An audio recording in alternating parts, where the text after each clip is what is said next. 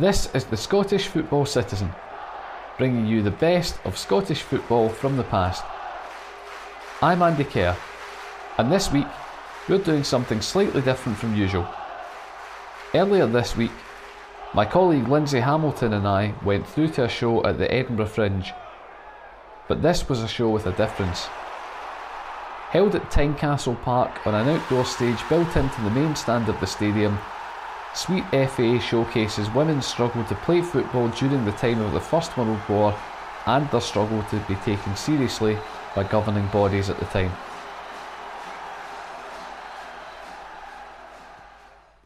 Before we get started, here's your weekly dose of trivia. Scotland and England's women played each other at the Ravenscraig Stadium in Greenock in 1972 in the first officially recognised game between the two sides. But which team won? We'll give you the answer at the end of the podcast.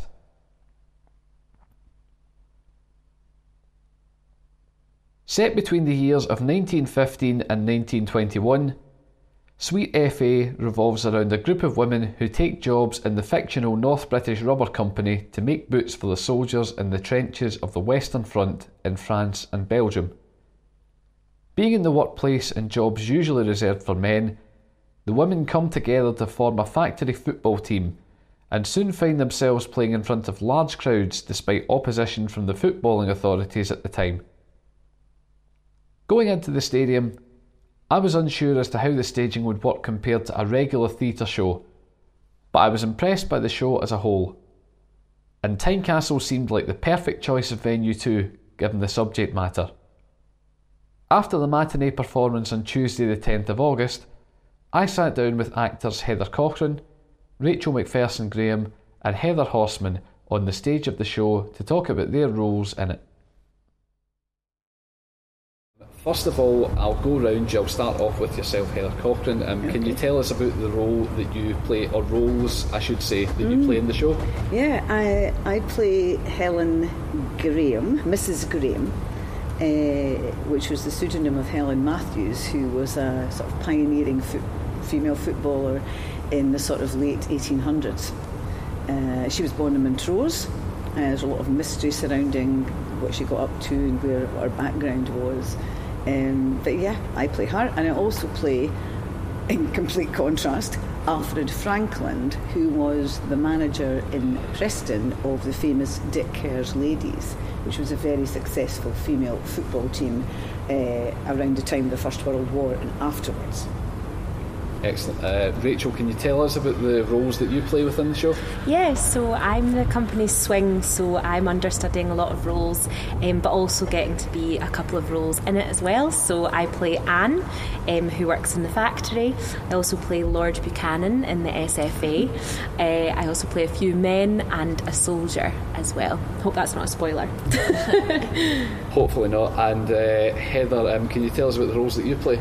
Yes, so I play Lil, who is one of the women in the factory. She's her and Harry have a bit of a kind of duo going on. She's one of the young women, and she's all about the suffrage movement and is very passionate and trying to get everyone else on board. And I also play Secretary Watt, who is the kind of left-hand man to Lord Scunthorpe, who is a bit of a buffoon, and he's Secretary Watt is there and well-meaning but also struggling amongst a group of less well-meaning authority types. Excellent.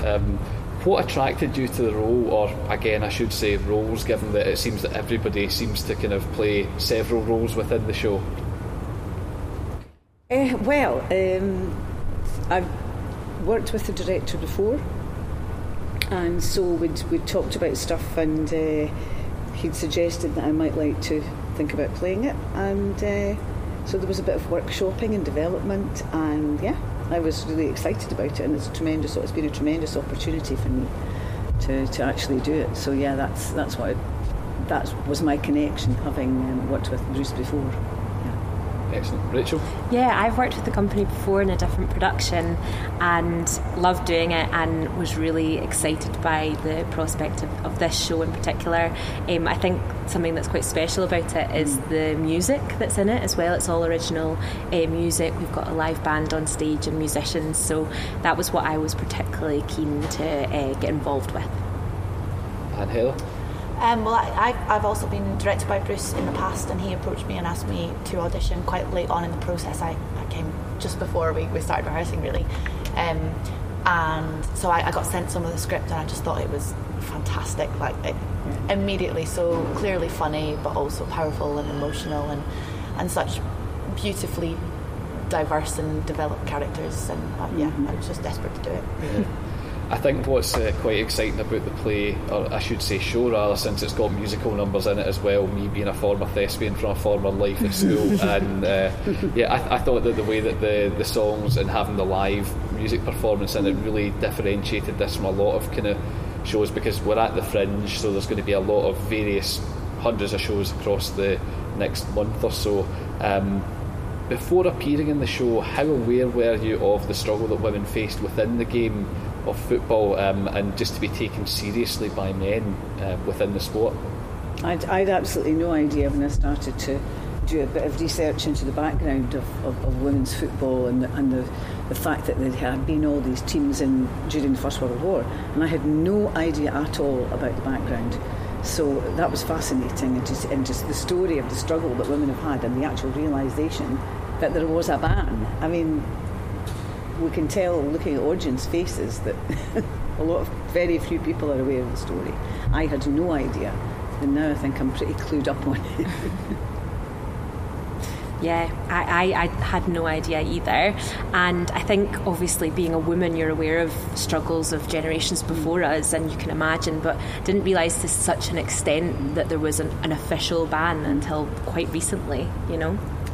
Yeah, I was absolutely the same, which I think says a lot, given that, you know, I have learnt about women at that time, and it's just not really spoken about. And again, as Heather says, like, you can see in the audience's faces that it is so shocking how it all went about and how it happened. And I suppose, you know, it's shocking then, but also there are parallels now, and it's not like it doesn't exist and it's just gone away, but it is so interesting how severe it was at that time. My next question was going to be, did the show alter any of your perceptions about the women's game? But given your kind of backgrounds and maybe not having known very much about the game in general, have you had your perceptions altered by appearing in the play? Yeah, and do you know what was so amazing was we've had some women from the Hearts football team come in and watch it, and when they came in, it kind of made it all real, because obviously we've been working on this for so long, and you know, with the script and turning it into a piece of theatre and learning about it as a piece of theatre, that you forget the reality, and then when you actually meet the women who have the people who've paved the way, and we're telling their story, and then we're seeing the direct result of young women playing in the Hearts football team. It's been really cool. How do you find acting on a stage that's built into the main stand of Tynecastle? Because for our listeners who maybe haven't been aware of this, we are currently on the stage just now, which is built into the main stand of Tynecastle. It sounds bizarre, but the stage is absolutely brilliant. What do you find are the kind of benefits or sometimes unique challenges that come from acting in what's effectively an outdoor venue in Scotland, which is, you know, quite a dangerous proposition sometimes, an open stage in this country? Well, all I would say is we wouldn't have been doing this yesterday, not out here, because it chucked it down, torrential rain for a good chunk of the afternoon. So we can only thank our stage management crew for keeping us as dry as possible. Because it was unbelievable. I mean, the contrast between yesterday and today is quite incredible. We've been doing the shows in all weathers, absolutely. Absolutely. Yeah, our set designer Eve is just incredible. Eve Murray is just honestly, like, it's such an amazing set, and we've got backstage we've got a covering, and it's all scaffolding, and it's incredible, like it is weatherproof for us, and it's been so good as well for COVID that everything's outside, and it's been brilliant, and the sun is streaming in. But it has brought up a few challenges of just like us being aware of where the wind is blowing, and when we're our mics and all that kind of stuff. But it creates such an amazing atmosphere, and it's so cool to tell the story set in Tynecastle, and then the weather changes it every time, which is amazing, and just with the backdrop of the stadium and the pitch and the sun or the rain or whatever it is, it just immediately places it, and I think it gives the audience such a clear sense. I think what was quite interesting yesterday is there was a lot of rain, so there was a lot of wet costumes, and last night another woman who's involved in the show, it's a hugely female-focused sort of cast and crew, Natasha Murray, the costume designer, had come in and made sure all the costumes were dry, that any repairs are sorted out just because of the wet. So it's something that even if people are not actually on the stage and performing in it, they're all thinking, crumbs, that weather's going to have changed things, we need to get in and do this. And Eve has done that, so has Natasha. It's a fantastic bunch of people. What's been your individual favourite moment of appearing in Sweet FA? Well, I don't necessarily know about a moment, but obviously it's just amazing to be doing a play, and it's been a very weird year and a half for theatre and everything, and but meeting this group of women, the crew, everyone, the writers, just all the people involved, has been fantastic, and it's been so supportive, and we've just really everyone's come together to create something that I think takes a lot of heart, and is a really important story, and that's just been, I feel very grateful to be part of that. It feels like we're telling the story of a group of women who, the circumstances brought them all together, the war, and they ended up bonding and becoming very close, and forming a football team, and having that shared passion. And it feels like we, similarly 100 years on, are having that same thing. We've been brought together to tell that story, and we are so close and really work as a proper team, and it's been great to just share that with each other. Not sure it would hold on a football pitch.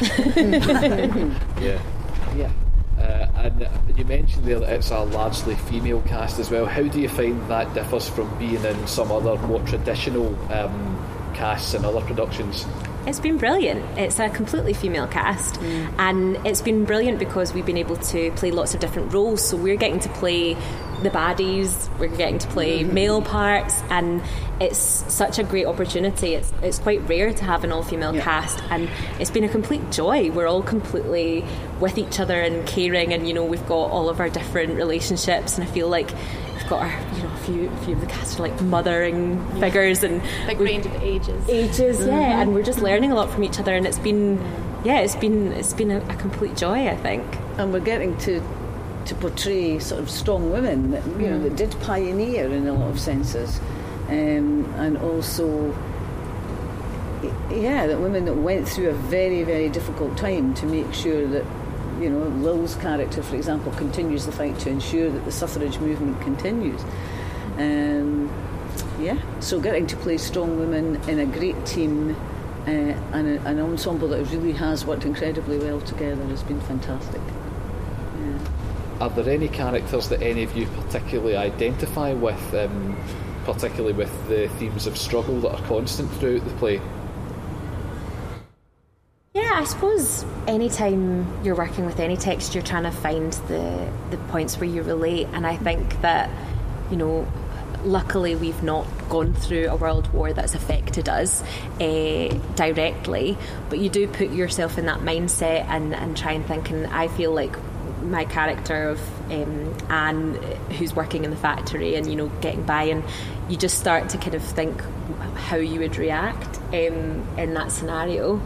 But I think it's just been a general thing of, and obviously as well with COVID, everyone having to rally around each other, you can see the kind of parallels there of everyone coming together and supporting each other. It's a very different time, but the relationships and the kind of, I think the humour and the banter that they have and stuff it's amazing to get the chance to play that as women, because women aren't always written like that, and that's very relatable, and I think we all have kind of connected to that. I think the scene where I'm the manager and Lord Scunthorpe and Secretary Watt, the start of the scene where you just assumes that you're the waitress and you're not, that you're the manager. And, I think there's many, many, many women who will relate to that. Yeah. And I think the explanation of the offside rule, we won't give a spoiler on that one, but you can hear people in the audience respond to that, and you men and women who could think, oh God, the men recognising their explanation, maybe not so much mansplaining, but certainly just explaining to their friends or their women folk at home, their families around the dinner table, what the offside rule is like. I think we can all relate to lots of stuff in this play, actually. Yes. If you had to convince someone who's coming through to the Fringe to come and see the production, how would you try and sell it to them? Oh, it's got everything, hasn't it? Like, I feel like everyone is going to go and get something from it. It's got humour, it's got songs, it's got heart, it's got, an all-female cast, which is quite special, and it looks beautiful, the costumes are amazing, the script is incredible, and we're all here, putting our heart and soul into it, and hopefully that reads, and we've had really, really lovely audiences who've been giving us great feedback. So, yeah, and absolutely. you don't have to be a football fan to enjoy it, because there's lots of other layers of stories. I mean, I think it could turn people into fans of women's football, I think. That's what I found. I'm a big football fan, as my colleague Lindsay, but I found that you wouldn't necessarily have to be a football fan if you've just been taken along by someone. Oh, this will be good, this will be good. Yeah. I think a lot of people will hopefully be pleasantly surprised by the content of it and the story, because I think sometimes you see football in media, like I'll use the film A Shot at Glory, which is one of our favourites, and it's one of these films that it's got a cult appeal, maybe not for the reasons that Wanakers wanted it to have, but it does have that cult appeal that maybe appeals to people who aren't football fans, that brings them in on some kind of emotional or even humorous level as well. And I think you're absolutely right when you say that the play does have a lot of varied textures and depths to it that maybe people wouldn't associate with football. And there's a huge, in my opinion, there's a huge feel-good factor to the whole play as well. There's just a nice feel-good vibe to it. There's a lot of hope as well, I think. Yeah. Excellent. Well, just before we finish off, if you've got any social media where people can find you, where can they find you? Well, I'm on Twitter as Heather_Horseman. Excellent. I'm at Rachel Graham.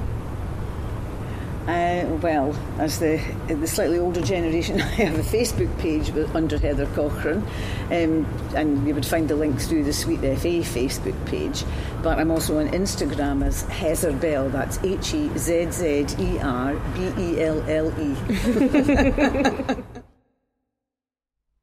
Thanks to the actors for giving up their time after the show.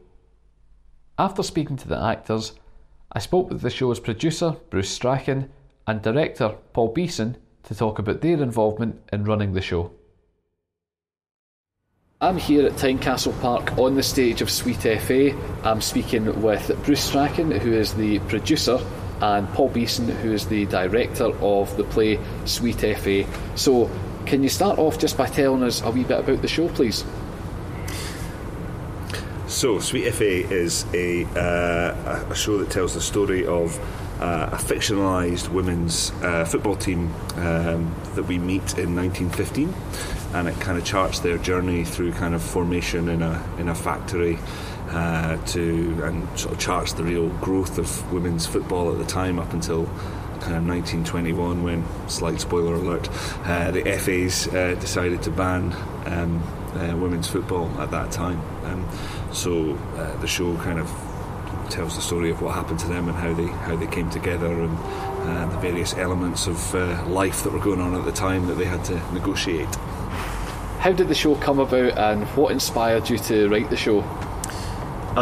So we were doing another show here a couple of years ago called A War of Two Halves, which told the story of the Hearts players who volunteered to fight in the First World War. They signed up with McRae's battalion.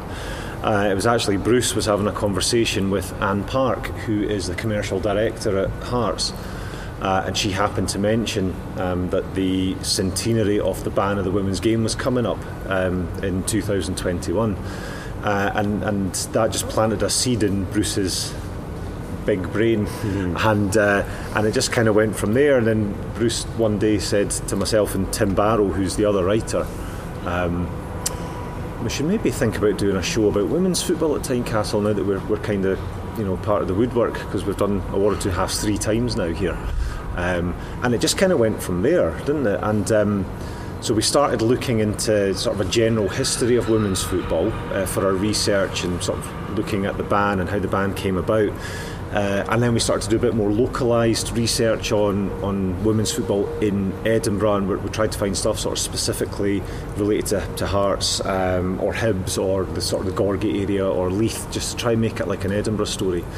And it just kind of snowballed from there, really. Yeah, there was a game at Tynecastle in 1921, not long before the ban took effect. And we thought that was quite interesting, that there was actually, you know, and it drew a crowd of 15,000, which, you know, would be respectable for a women's game nowadays. So that we just thought that was really, you know, an interesting stat from 100 years ago. But it's quite hard to find. There's not a lot of really well documented stuff on women's football from that period. So we've had to kind of piece a lot of things together in order to kind of make it fly as a show. Before you researched writing the show, how well aware were you of the struggle that women faced in the early 20th century, and even before that, in order to be taken seriously by men? I mean, having done history at school and stuff, you know, I was quite sort of, I suppose, aware of the suffrage movement, because that was one sort of area of history that I remember studying quite well, because I've got quite a keen interest in the First World War and the kind of stuff that went along with that. So the suffrage movement was quite important in my sort of studies. So I was aware of that kind of side of the struggle that women had in the early 20th century, but I had no idea of the football side of that struggle at all until Bruce sort of came up with the idea. So yeah, it was a complete surprise to me that there was there was a ban in the first place, and like actually how popular the women's game was before the ban.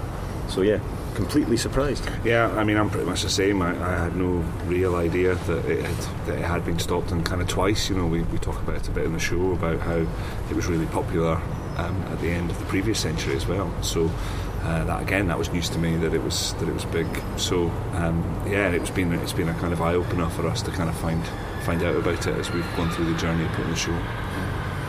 As our listeners may hear from the noises in the background, the show is staged outside at Tynecastle Park. The stage is built into the main stand here.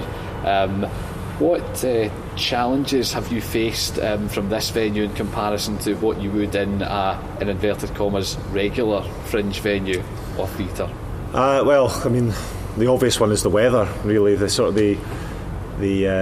doesn't matter, you know, if you're in a sort of more traditional indoor theatre, doesn't matter what the weather's like outside. You can come in and, you know, you don't have any outside weather affecting the work on stage. You don't have any sort of outside noise really necessarily affecting the work on stage. So here you've got to brave the elements. So we've had a lot of torrential rain over the last couple of days, which when it's battering off the stand roof can be quite noisy. The poor actors are getting a bit damp at times backstage, although it's a you know, we've got a nice cover for them now, but the first day when the rain kind of got through the backstage area, they were all bedraggled, bless them. Depends which way the wind's blowing a bit. Yeah, but then also, like you noticed today, like it's a beautiful afternoon, so the sun is beaming directly on the audience, so the audience are getting frazzled in the sun. The seagulls don't help either. There's a lot of seagulls that fly about, and they like to drop rocks on the roof of the stand. Yeah, we should probably mention the scaffold that we're sitting on as well. Was, you know, to actually be able to stage the show in the stadium relied on a brilliant bit of sponsorship, a sort of collaboration between Hearts and a local scaffolding company called ASC Scaffolding, who were absolutely brilliant, really supportive of the show, and worked with us to allow us to put a stage in that that is safe, obviously, and accessible, and allows us to perform in the stands, so the audience are covered. We're outside. It's kind of, I don't like COVID kind of whatever the word is that comes after that. Safe. So we're really, really thankful to them to allow us to put that in. Yeah, because originally we wanted to have a promenade piece, like a War of Two Halves, where the audience would move around different locations within the stadium. But with the current, I should say that the regulations as they were at the time that this went to production, we couldn't ensure that people would be socially distant, and we couldn't necessarily guarantee that it would be safe to have 70 people, perhaps 80 people moving around. So it would be safer to have them in one kind of seated area, and that is actually what influenced Bruce's decision to direct it on a stage rather than moving around location to location. Yeah. When looking for actors, when casting, what did you look for in order to get your ideal cast? Well, we like to work with nice people. That sounds like a really obvious thing to say. Also, as part of the process of writing it, we're very conscious that Paul, Tim and I are all men, and at the time I was working in a college, and I got 4 of the sort of former students to come in and just help us do some workshopping on the show. So they were brilliant, actually did loads of research, really helped with the process at the start, and obviously all being acting students were keen to be involved, so that gave us the kind of starting point. And then from there it's a sort of combination of our associates, a little bit of auditioning from people that we knew, just to try and fit the characteristics, because we'd kind of lived and breathed the characters, so we kind of had a real good sense of the sort of types that we were looking for, and we've been lucky, and as you've seen today, they're phenomenal.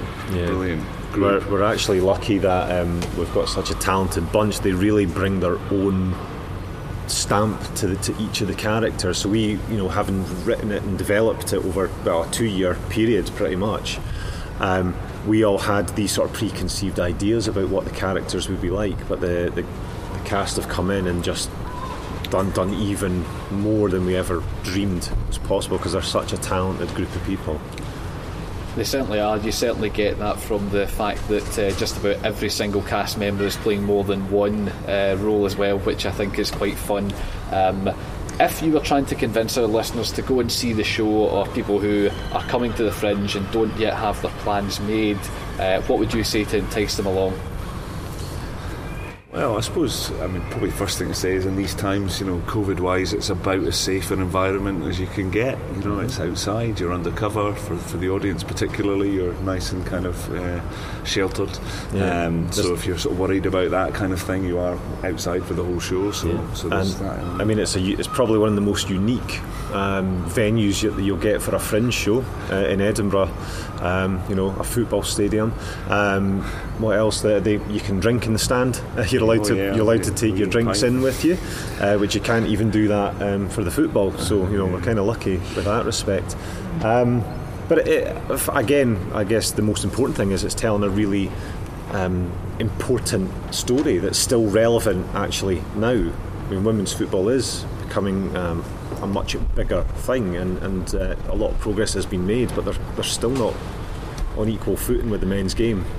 And if we can do anything to kind of maybe educate people on the history of women's football, but also maybe get them interested in where the development goes from here, then I think we've done our job, and that's quite an important thing as well. Excellent. If our listeners want to buy tickets, where can they go, and how long is the show running for? So the show is running through to the 30th of August. It's not on every day, because they do play football in the stadium as well, so we have to make way for that, including getting rid of the scaffold. But we're on most days, right through to the 30th, sometimes matinee as well. And you can get tickets through edfringe.com, just search for Sweet FA, and also through Hearts' website as well. If you go to the Hearts events page, we pop up on there and you can get tickets there. And if one site is sold out, the chances are there might be tickets available on the other side. But go fast, because we're already, I think, 7 or 8 sold out shows, and we're only 5 days in, so it's going well.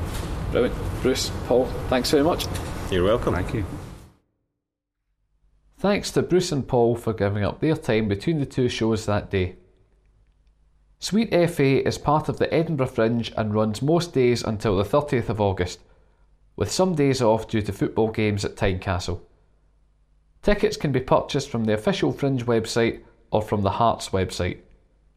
You can find the show on Twitter and Instagram at Sweet FA Show for more information. At the start of the podcast, we asked you who won the first ever officially recognised international women's match between Scotland and England in 1972. The answer is England. Almost 100 years since Scotland and England's men played the first ever international fixture in the world on the 30th of November 1872, Scotland and England's women met at Ravenscraig Stadium in Greenock on the 18th of November 1972. England won 3-2, and Scotland's scorers that day were Mary Carr and Rose Riley. The Scotland team also contained Edna Nealis and was captained by Margaret Macaulay. Thank you for listening to this edition of the Scottish Football Citizen. Subscribe to us on your favourite podcast platform so you never miss an episode. And join us again next week when we'll be looking back at more of the best of Scottish football from the past. If you'd like an extra football fix in your inbox every Tuesday, you can subscribe to Football Memories Scotland's weekly newsletter, The Football Special, and receive an email full of excellent pictures and stories from days gone by. To find out more, email Lindsay at lindsay.hamilton@scottishfootballmuseum.org.uk. The Scottish Football Citizen is written, edited and produced by Andy Kerr for Football Memories Scotland, in association with Alzheimer's Scotland and the Scottish Football Museum. Additional contributions from Robert Harvey, Jim Orr, Lindsay Hamilton and Richard McBrearty. Special thanks to Big Hearts, Bruce Strachan, Paul Beeson, Heather Cochran, Rachel McPherson Graham, Heather Hossman and all involved with the show.